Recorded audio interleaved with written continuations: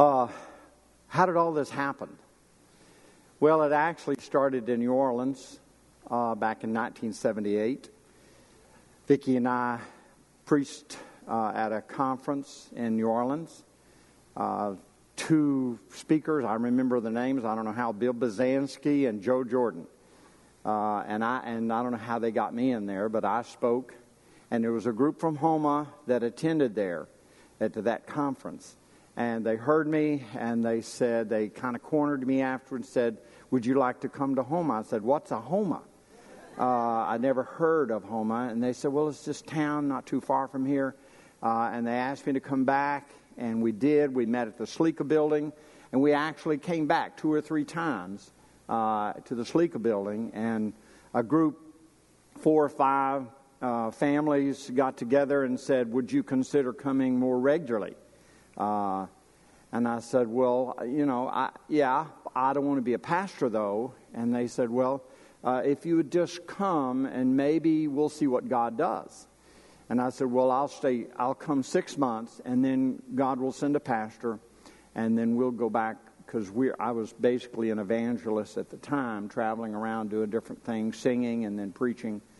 And God did send a pastor. I just didn't know it was going to be me. So we met at the American Legion, first building after Sleeka. And there was the bingo hall right next door, and they would play bingo and talk B-54, and I would get in my next point before they talked again. And we met there almost a year. And then we moved from there to Lisa Park School, and every Sunday morning we would have to pick up all the chairs and the tables and set out all the chairs in a row, and then I would lead worship, and Vicki would do the nursery, and then I would teach the children's church, and then I would get up and then I would preach. We kind of had to do everything, and we did that for almost a year, about 9 months. And then we got our first building. We rented the building. You saw a picture of it. It's 1200 Barrow Street. You've probably driven by it on Barrow Street. It was our first rented building, and we were so excited.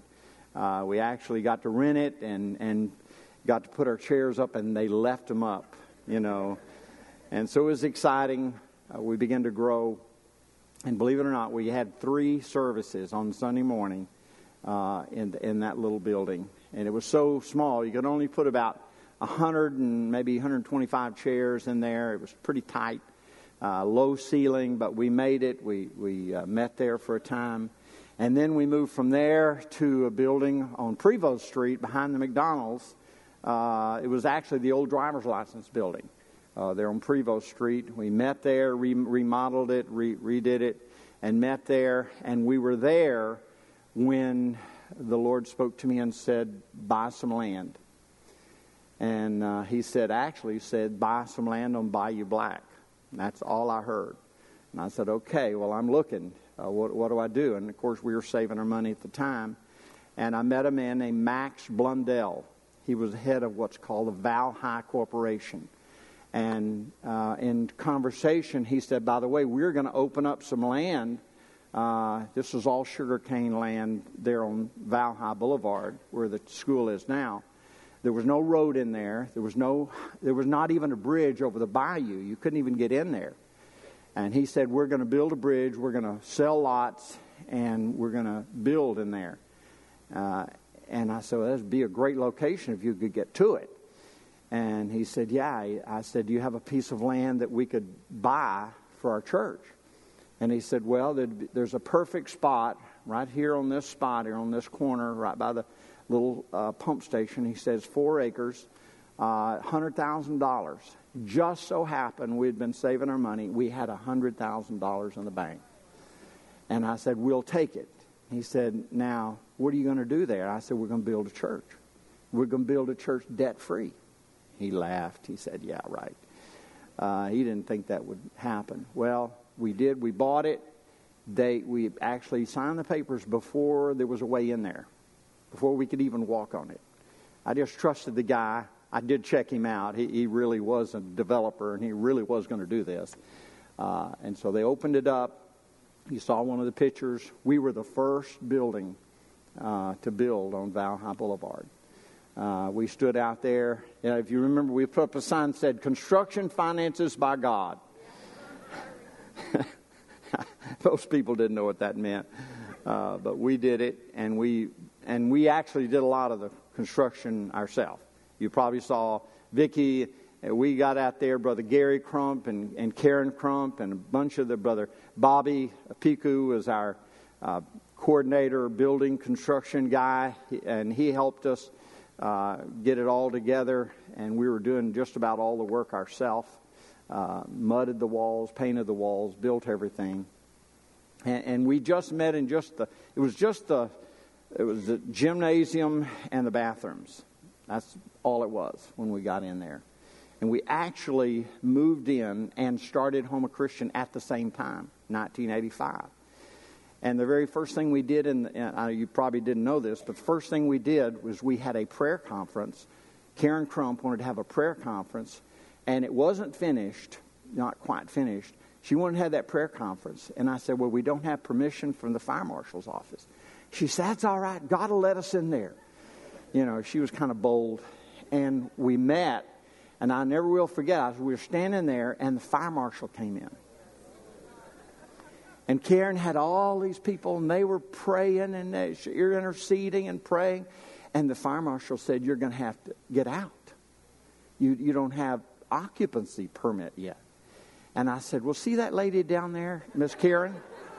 I want you to go tell her that we're all going to have to leave. And he said, what are y'all doing? He said, we're praying. And we're praying for God to move and the Holy Ghost to get a hold of your heart and to bring salvation. And I caught a little closer every time I said that. And he said, who do you want me to talk to? That lady right down there. And he took one look at her and he said, y'all just have a good time. He just walked away. Never came back. I don't know how we finally did get occupancy certificate about 6 months later. But and we just kept building. And the reason was we had Home of Christian in the back of that auditorium, put 3 temporary walls back there, and had school back there in the back of the auditorium. And then from that point forward, we just kept building.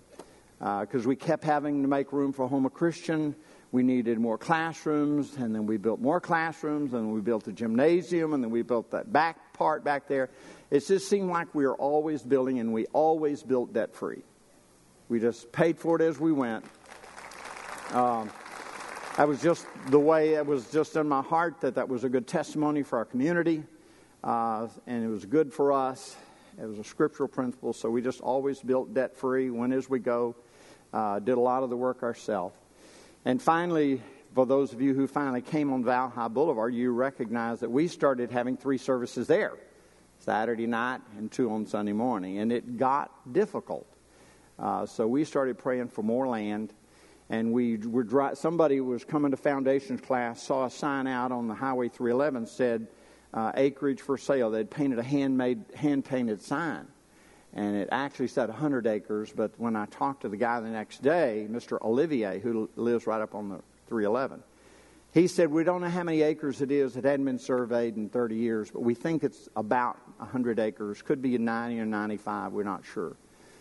So I said, well, we had been saving our money, and we had $300,000 in the bank. I said, what are you asking? He said, we're asking $300,000.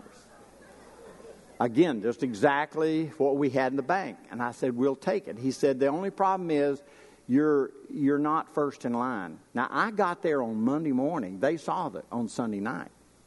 But 2 other people had said they want to buy it. A video casino operator wanted to do it and put a big video casino type thing here. And then another was a developer in town that wanted to divide this up and put lots here and houses. And I said, wow. I said, man, we got here as quick as we could. He said, let me, there are 8 brothers and sisters. I said, we'll have to talk to all of them, see what they say. He said, they're probably not going to want, because these other people had offered more money. And so he said, you're probably not going to get it.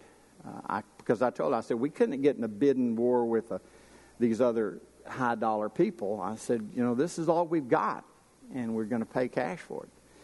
So we heard the next day, or it was 2 days later, we heard that the video casino guy upped his ante to $450,000. And so they said, well, you can pretty well write it off then. And Vicki and I, we cried, we said, this has been a great opportunity to get this property. Man, I wish we could get it. And we talked to Mr. Olivier, and he said, well, I tell you what, he said, I'm going to talk to all 8 brothers and sisters. We're going to have a little powwow, and we're going to see, do they want to sell it to this big money guy, or do we want to sell it to a church for less money? He said, but that's probably not going to happen. And I said, okay. So a couple of days later, he called me up, and he said, congratulations. We all met, and we all agreed to sell it to you, the church, for $300,000 rather than take the more money. It was a miracle. That was a miracle. And you couldn't even drive to the back. It was just thorns and thistles and briars all the way to the back there. So that was 1999. We were still meeting 3 services on Valhalla Boulevard. And we just began working. I got out of here on the tractor and was mowing and bush hogging, trying to make a path all the way to the back. And we started working on it. First thing we built was the prayer garden back there. And then we were given an acre's land over on Venture Boulevard, and we felt like the Lord wanted us to build the lighthouse for the young people while we were saving money for building a building. But we felt like investing in our kids was important, so we did. We built that building there on Venture Boulevard, the lighthouse for our kids, while we were saving money for a future sanctuary. We reached a critical point. It was probably about 2005. We had about $1.7 million saved up. And they were telling us, the architect was telling us it's going to take about $10 million to build what we wanted to build, the structure we wanted to build. And I never will forget, I got alone with God and I said, God, what do we do? Because the figures were that if we kept saving our money at the rate that we were going, that the building prices were going to be higher than we could ever afford. It was we were always behind the 8 ball. We couldn't save it fast enough to catch up with the building prices. So I got along with God, and the Lord spoke a word. He said, you'll never get to the other side of the bank until you launch the boat. Start building. So I remember telling the congregation then, I said, we're going to start. And by that point, it was about 6 months later, we had almost $2 million in the bank. And we had just enough money to pour the concrete. And we hired Leverance to be our building construction guy. And we had just enough money with that $2 million to pour the concrete. And, of course, there were pilings down here, a huge amount of pilings they had to drive. And put the steel structure up. That's what that $2 million bought us. And I want to tell you, we broke ground. If you saw the pictures, 2006. And from that point forward, we never stopped. God did a miracle after miracle after miracle, provided. We had a lot of people in our church who were contractors. Sam Sanders gave a great deal on the air conditioning. Different bro helped us with our steel, studs. And we had, Troy and Chase Electric helped us with the electrical. And Dishman Flooring helped us with our flooring, and we had a lot of people in our church that helped us out and spaced the payments out so we could pay for everything on a kind of on a basis. And it just was one miracle after another. And as I thought back to everything God had done, I just want to say that it was not just me and my wife. It was the people. It takes the people of God and the Lord Jesus himself being faithful.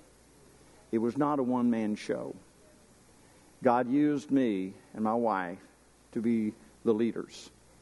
But it took lots of people giving, sacrificing, helping, praying, and sometimes physically getting in there and working. And when you look at the last 40 years, it has been amazing. And, I thought about all the miracles that it took just to get my wife and I together. That's a whole nother miracle in itself, just that we met and got married. But I believe it was in the heart of God. The vision for the Living Word Church was in the heart of the Father. And long before we even got to Valhalla Boulevard, it was the Father's heart. And the Lord spoke real simple words. Have a place where you can worship freely. Have a place where you can learn to pray effectively.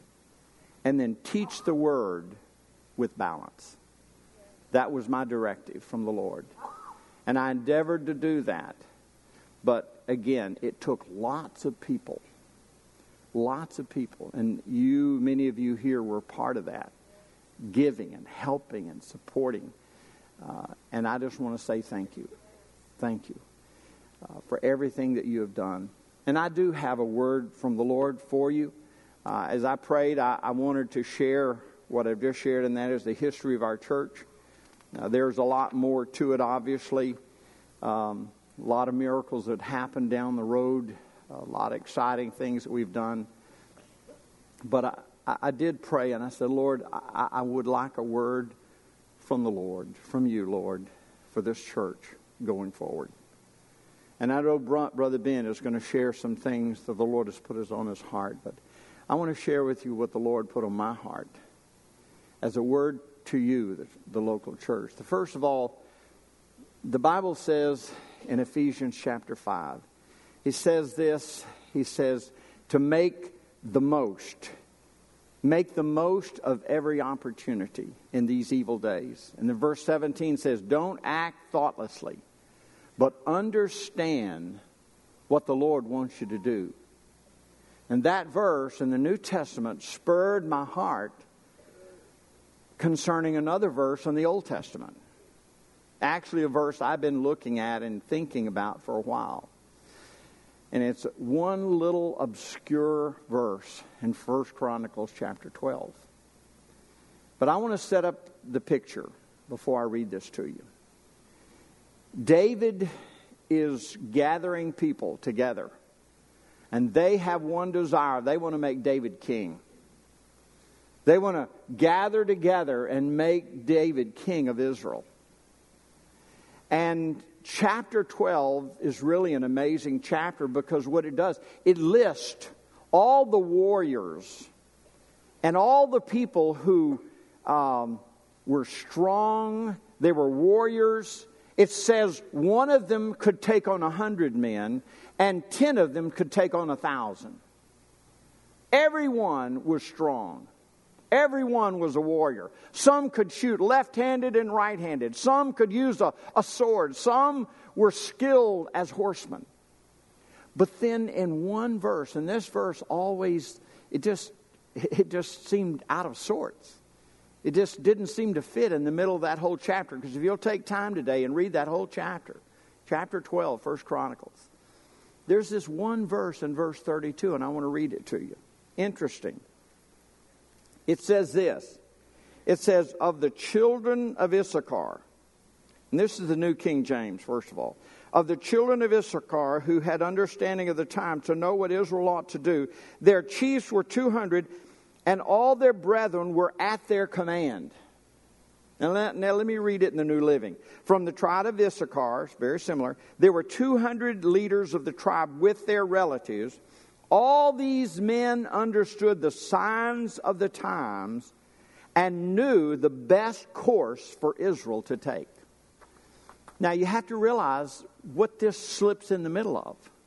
All the other verses talk about strong warriors, fighters, swordsmen, able to shoot a bow. And then right in the middle, it talks about the sons of Issachar. And it doesn't mention strength. It doesn't mention any kind of power or ability or anything to do with a warrior. It just says these men of Issachar, they had the wisdom to know the right thing at the right time and then to do it. And when I read that, coupling with Ephesians 5:16 and 17, make the most of every day, I felt like the Lord said, say this to the Living Word Church. And that is, in this day, in this time, you as a church and as individuals, you need the prophetic anointing of Issachar. Meaning, you need the wisdom of God to understand the times you're living in. It's not a matter of your strength. It's not a matter of numbers. The only thing it mentions here is 200 guys that were the leaders. But everybody in the sons of Issachar, they were under their command. And the other ones were like 50,000 and 40,000 and 25,000. But here it's just 200 leaders and their relatives. If you do a study of the sons of Issachar, they became the tribe, the leaders, that gave direction and wisdom for the nation of Israel. When they were wondering what to do, they came to those leaders of the tribe of Issachar because God had given them an anointing, a special prophetic anointing to have wisdom to know what is going on, what the culture is saying, what is happening, what is God doing, and this is the way that we should go. And as never before, every local church needs the wisdom of God to know how to reach the culture and the people and the needs of the people where they are. Your needs in this community, it's not like any other needs. And you can't have a cookie cutter formula to say this is what you need to do because somebody down 500 miles from here says that's the way to do it. That's not necessarily true. You need the wisdom of God, that prophetic anointing of Issachar, to hear from God, this is what's going on. This is what you need to do. And then you need the courage to do it.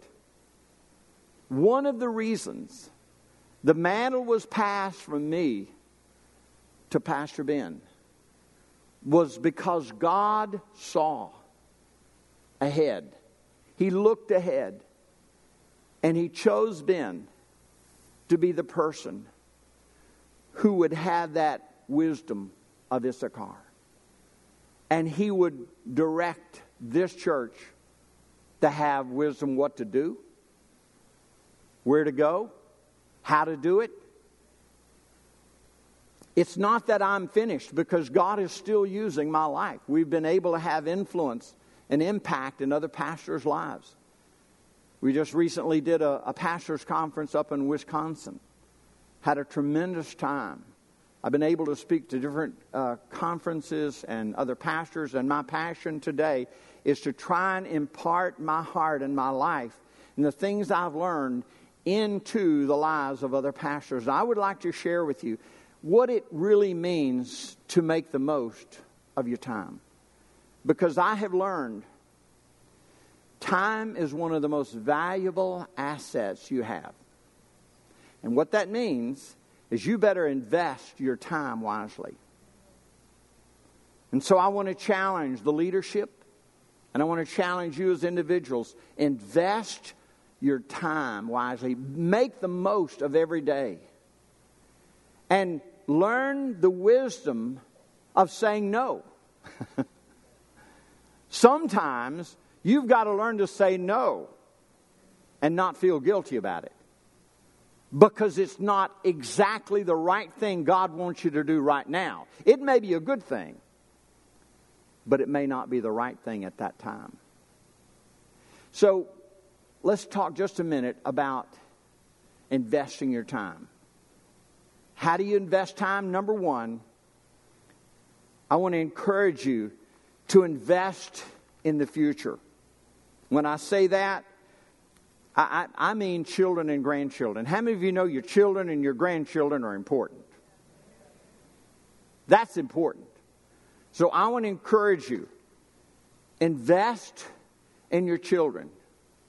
Invest in your grandchildren. One of the reasons we created and started Homa Christian School, and we built that lighthouse, and we've done so many things for children, is because I believe our children are important.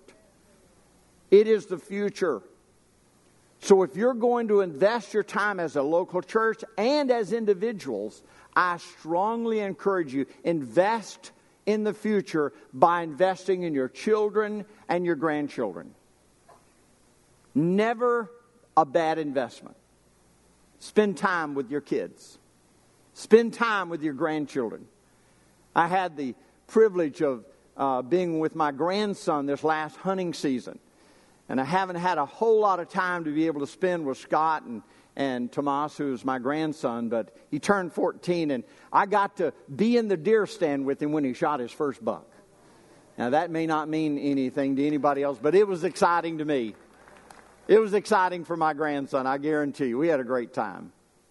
Invest in your children and your grandchildren. The second thing, invest in the right people. Now, say that carefully. Invest in the right people. Because I want to share with you that I did learn a few things by being here almost 39 years. And that is, I've learned that there are 4 types of people in the local church. The first is the kind of person that they come in and they say, use me or lose me. And these are people that they need to be used. And if you don't use them, you'll lose them. And I want to encourage you, as a church, learn to discern the qualities and the abilities and the talents of those God sends you, and don't blow it. Utilize those talents. There's another group of people, and they say, help me, I'm drowning. These people are a good investment of time because they come and they're struggling. They're just barely heads above the water. And they're overcome by life. They're hurting. They're distraught. They may be separated. They may be, the lives are devastated by some event. But basically, they come into the church saying, help me. Help me. I'm desperate. And I want to tell you, those are good people to invest your time in. And if you don't, you may lose them. Not lose them so much from the church, but lose them, they just walk away from God. Because they need somebody to pick them up under their arm and say, come on, I'm going to walk with you. I'm going to help you.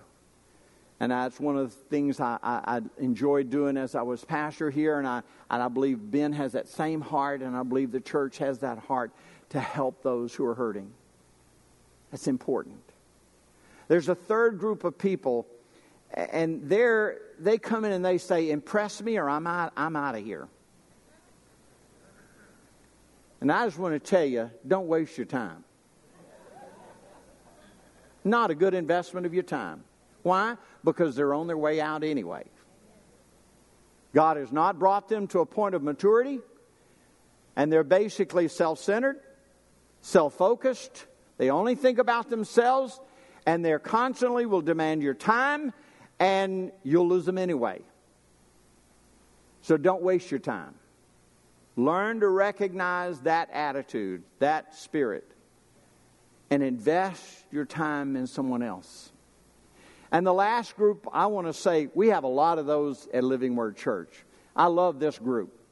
This is the group that says, I'm here to serve. Don't worry about me. I love this because there are some people, basically, God has brought you to a place of maturity where you have one thing in mind, and that is you want to serve Jesus. You want to love the people. You want to bring more people to Christ. You want to exalt Jesus. You want to make Jesus king. Just like those men of Issachar, and all those men, they all wanted to make David king. We all want to make Jesus king. And, if the church was filled with these, what a great church it would be. Because if you don't Tell them you love them and don't hug them, it's okay. They don't get offended. They don't worry about it. They know the Lord, and they will spend time with God, and they have a relationship that is not based on someone else, but it's based upon their relationship. And they've come to know a loving Savior, and they want to help others to know that same Savior. So I encourage you, if you're here today and you're one of those people that want to be used, I encourage you to let the leadership know, this is who I am and I'd like to be used. Now, there's a time of training, approving, making sure you're ready for that, and that's what leadership has to do, is make sure you are ready to be used. If you're one of those who's saying, I'm drowning, and I'm hurting, then let somebody know. I'm struggling, and I need help. If you're one of those who say, impress me or I'm out of here, then go ahead and go on out of here. And grow up.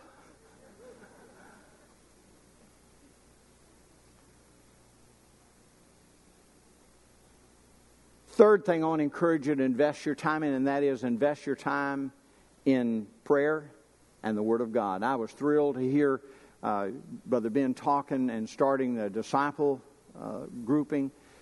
Great. Intentional study of God's Word. I love it. Having times of prayer. Great. Love it. Because investing in praise and worship and prayer and the Word of God pays great dividends. Great dividends. And invest in worship. True worship. I always love our worship teams because they love to worship God. And if you're not a worshiper, I invite you, become a worshiper. Worship the living God. And the last thing I would like to caution you on, and that is, Satan is a master thief of your time. Be careful. If Satan can't steal anything else from you, he'll steal your time so that you can't do the things you should be doing. So again, learning to discern between that was good and that which is right. Become like the sons of Issachar. Discern the times. Discern the needs. And make the most of every day. I am thrilled with what Brother Ben is doing, how well the church is doing. It excites my heart, both my wife and I. And I can't tell you how much I love you. We appreciate you. As we were driving in, my wife said, honey, what do you miss about Houma?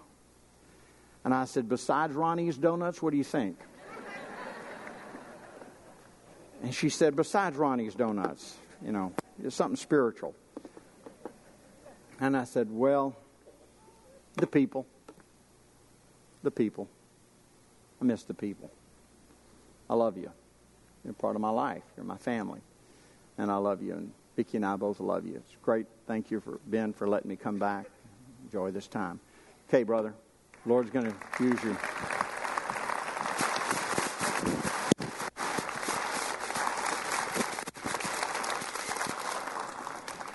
Amen.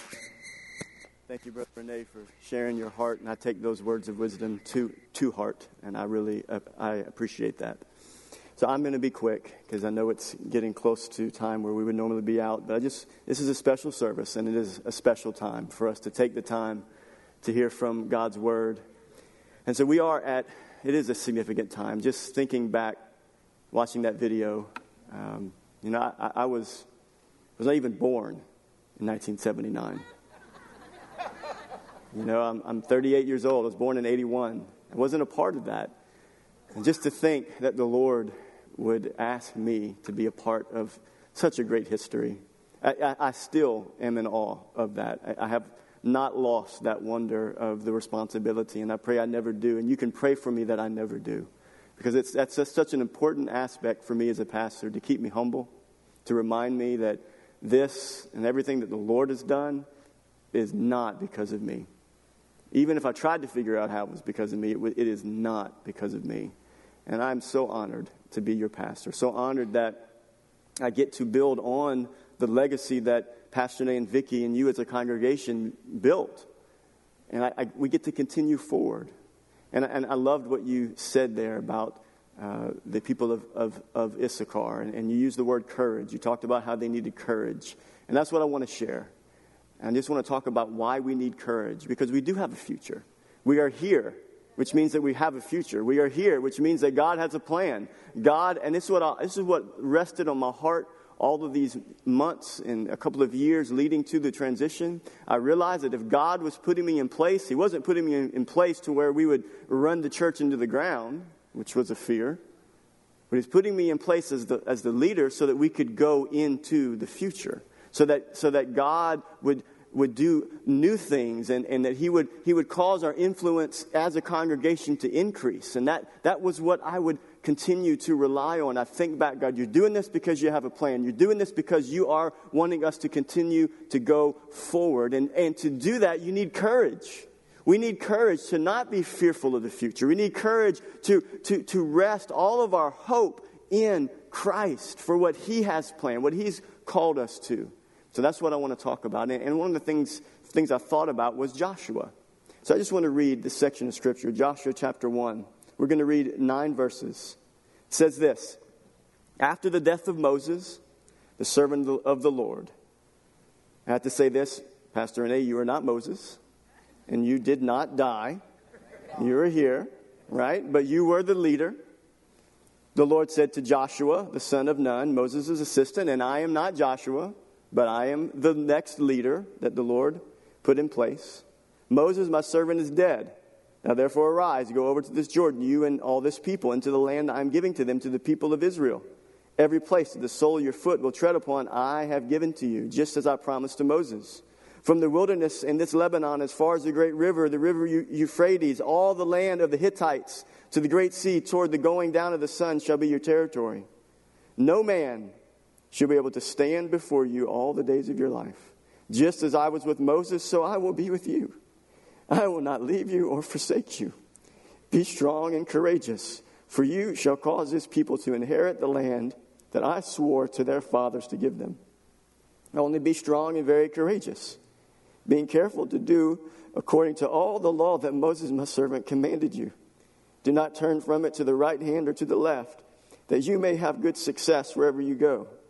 This book of the law shall not depart from your mouth, but you shall meditate on it day and night, so that you may be careful to do according to all that is written in it. For then you will make your way prosperous, and then you will have good success. Have I not commanded you? Be strong and courageous. Do not be frightened. Do not be dismayed, for the Lord your God is with you wherever you go. It's powerful promises there. So this is what I want to tell you. We need courage. I need courage, but we need courage as a church. That God has a plan, that God has a future for us as a congregation. So our courage must rest upon something. And the first thing I want to say is this: that our courage rests upon a clear assignment from God. Our courage as a church, my courage as a pastor, our courage as a leadership, it rests upon a clear assignment from God. I don't know why I'm crying. Oh my goodness, Lord Jesus, help me. Whew. Listen to this.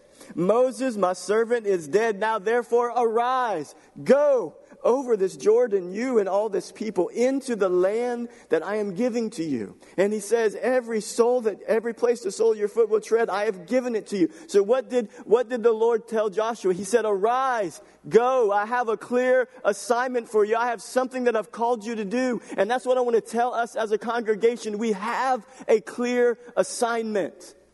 Our clear assignment is that we are to arise and to go and to move forward and to do what?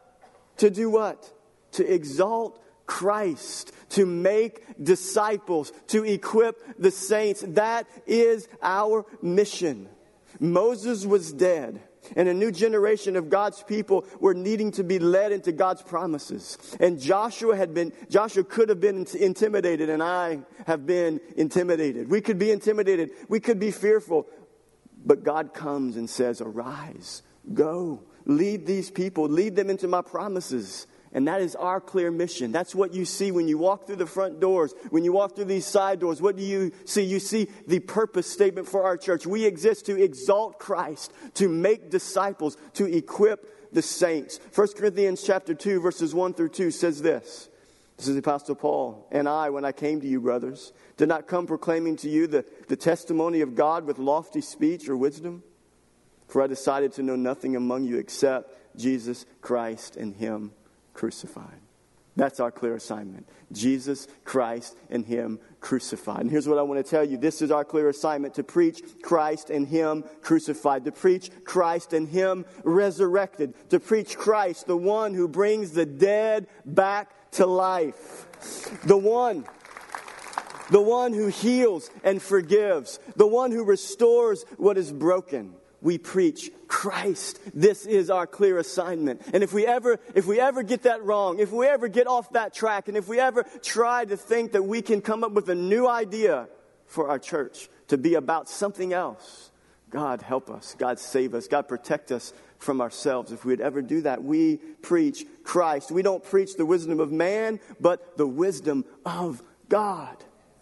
We must have courage to persevere in this calling. Amen? Are you with me? Yes. We have a clear assignment from God, and we need courage. Secondly, our courage comes from the assurance of God's presence. The assurance of God's presence. Notice what the text says here. No man shall be able to stand before you all the days of your life. And just as I was with Moses, so I will be with you. I will not leave you or forsake you. Be strong and courageous.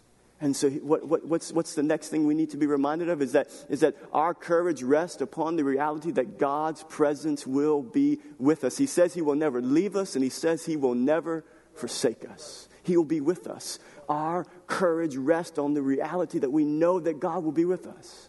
But where is the temptation? And we talked about this 2 Sundays ago. If you remember back, I read Exodus 32 and then I read Exodus 33. And our temptation can be that we believe that we can do this without God's presence.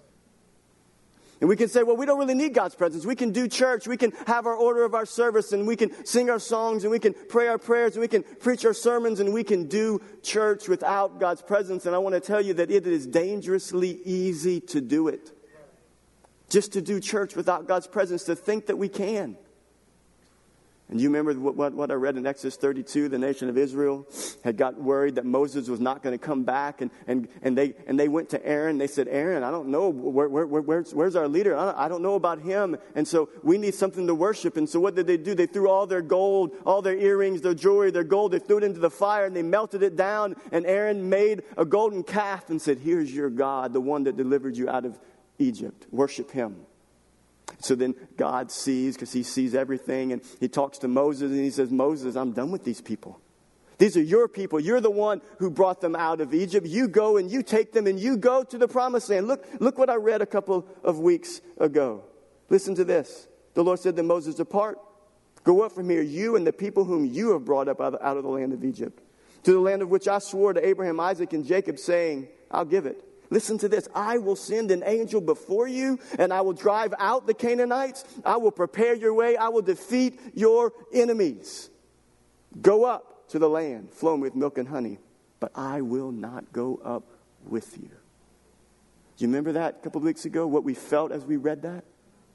God, we don't want your promises without your presence. If you don't go with us, we don't want to go. And that's what Moses said in Exodus 33. He says, if your presence will not go with me, do not bring us up from here. For how shall it be known that I have found favor in your sight, I and your people? Is it not in your going with us that we are distinct from every people in this land? And that's what I want us to never forget. That yes, we have God's commitment that His presence will go with us. And that's what our courage is founded upon. That's what we rest our courage on. But may we never get to the place where we take His presence for granted. We need to always be reminded, God, we need your presence. We need your power to accomplish everything. That to accomplish the clear assignment you've given us, we must have your presence.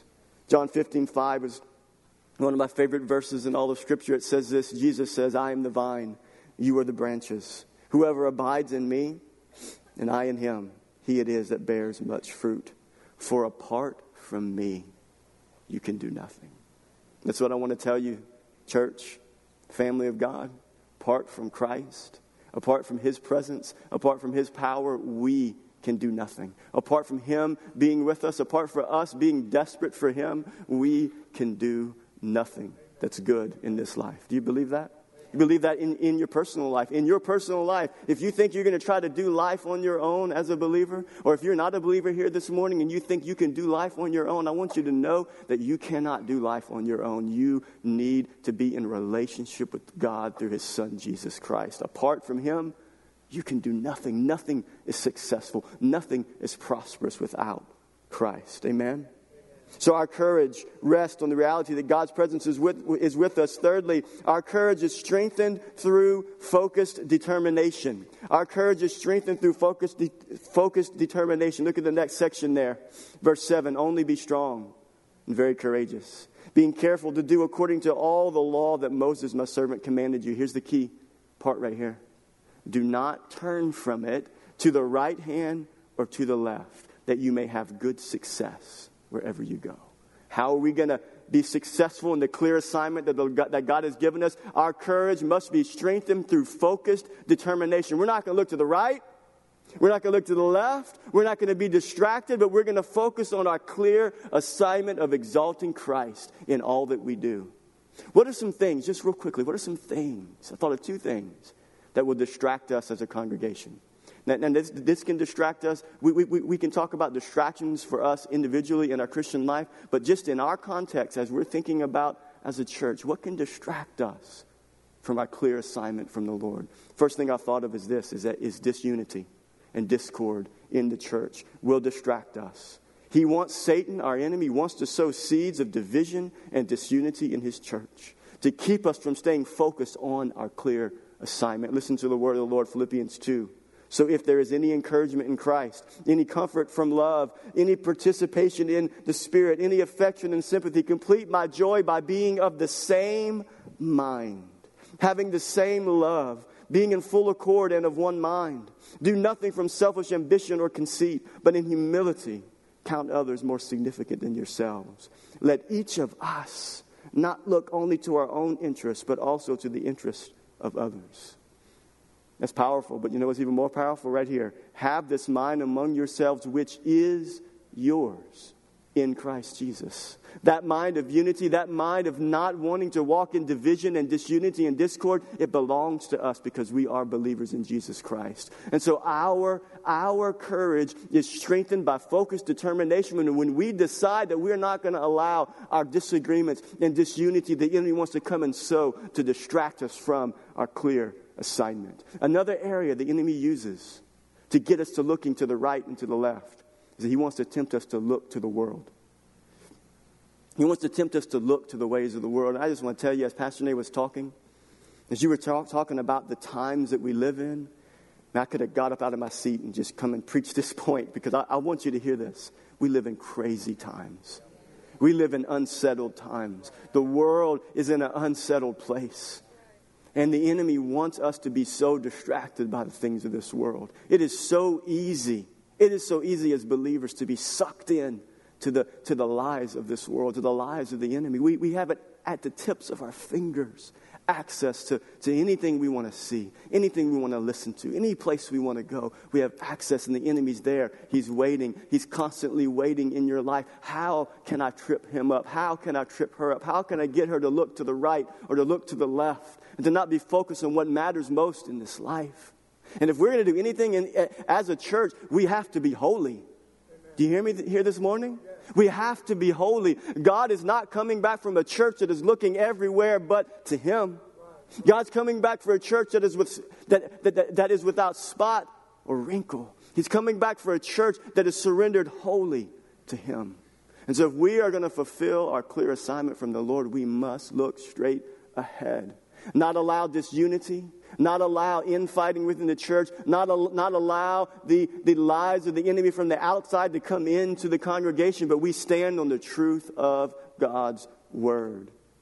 Philippians 4 says, finally, brothers, whatever is true, honorable, just, lovely, commendable, excellent, if it's worthy of praise, think on these things. And that's what we're called to do, to keep our focus. And lastly, as we close here, our courage is founded upon the Word of God. Our courage is founded upon the Word of God. Listen to what God told Joshua. The book of the law shall not depart from your mouth, but you shall meditate on it day and night, so that you may be careful to do according to all that is written in it. For then, how are we going to be prosperous? Listen, we're almost done. Listen, how are we going to be prosperous? How are we going to complete our clear assignment from the Lord to exalt Christ? Then you will have good success. Your way will be made to be prosperous. Then you will have good success, when the word of the Lord will not depart from our mouth, when we will meditate on it day and night. We have courage because we know as a church, and we know as individual believers, that the Holy Spirit uses the power of the Word of God to transform lives. That's what He uses. The Word of God is what is powerful. The Holy Spirit uses the Word of God to transform your lives and to transform the lives of all those who will come into this building. And so our courage is founded upon that reality. Hebrews 4:12 says, for the Word of God is alive. It's living. It's active.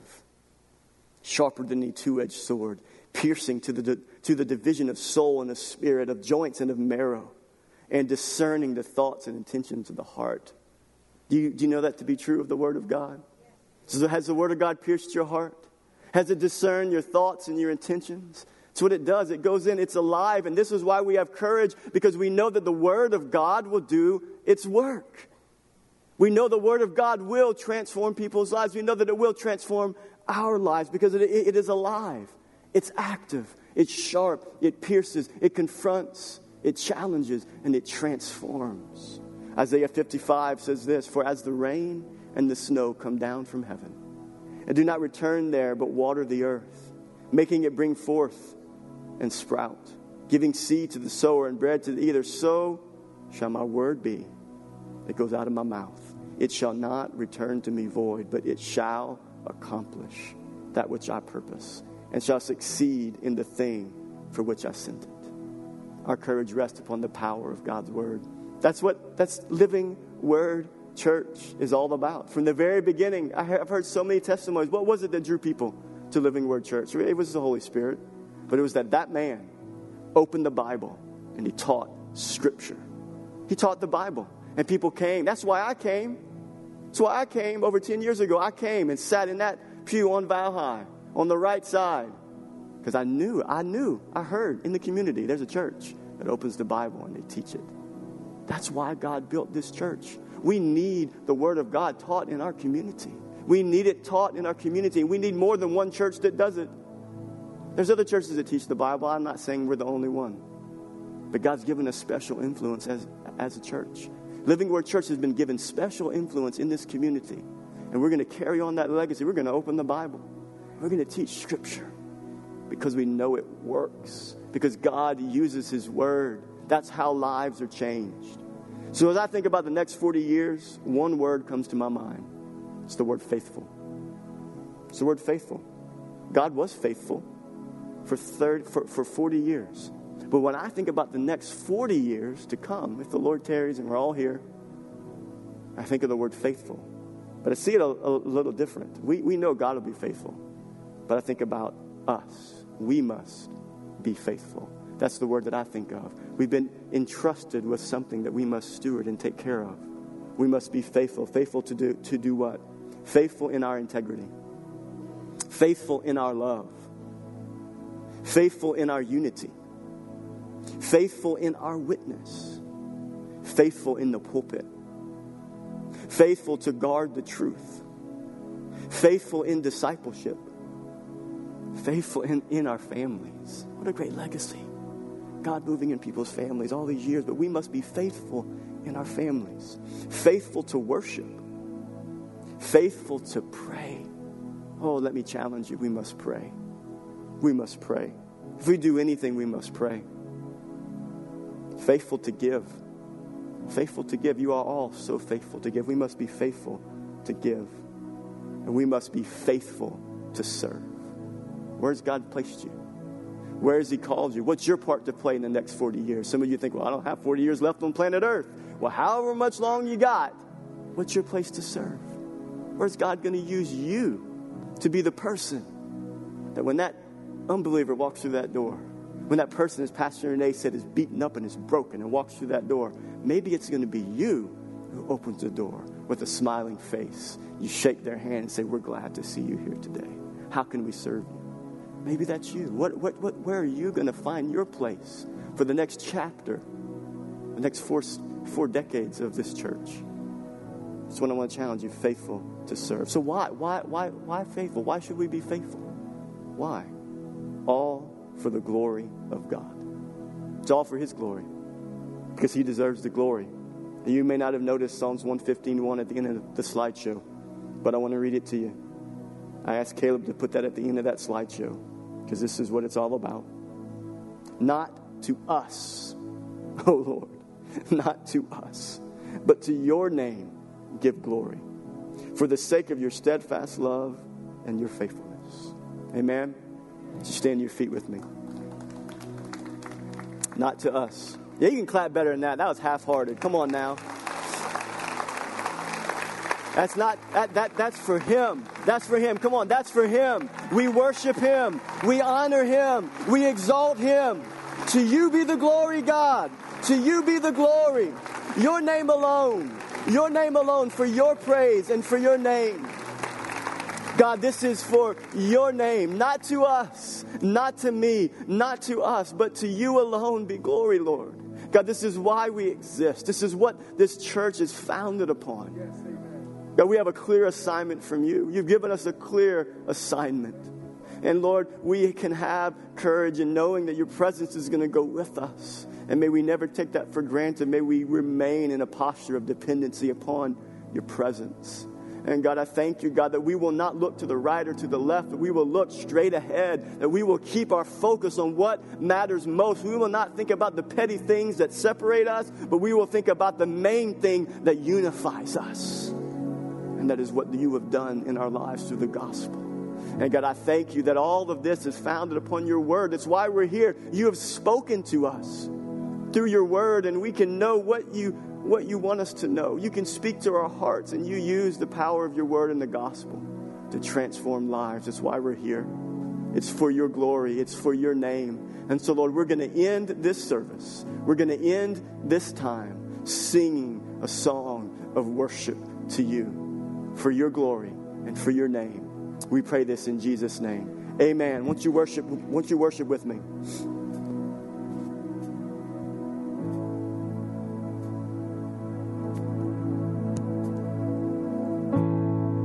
There on a tree, merciful King, broken in shame for all to see. Father laid down His Son.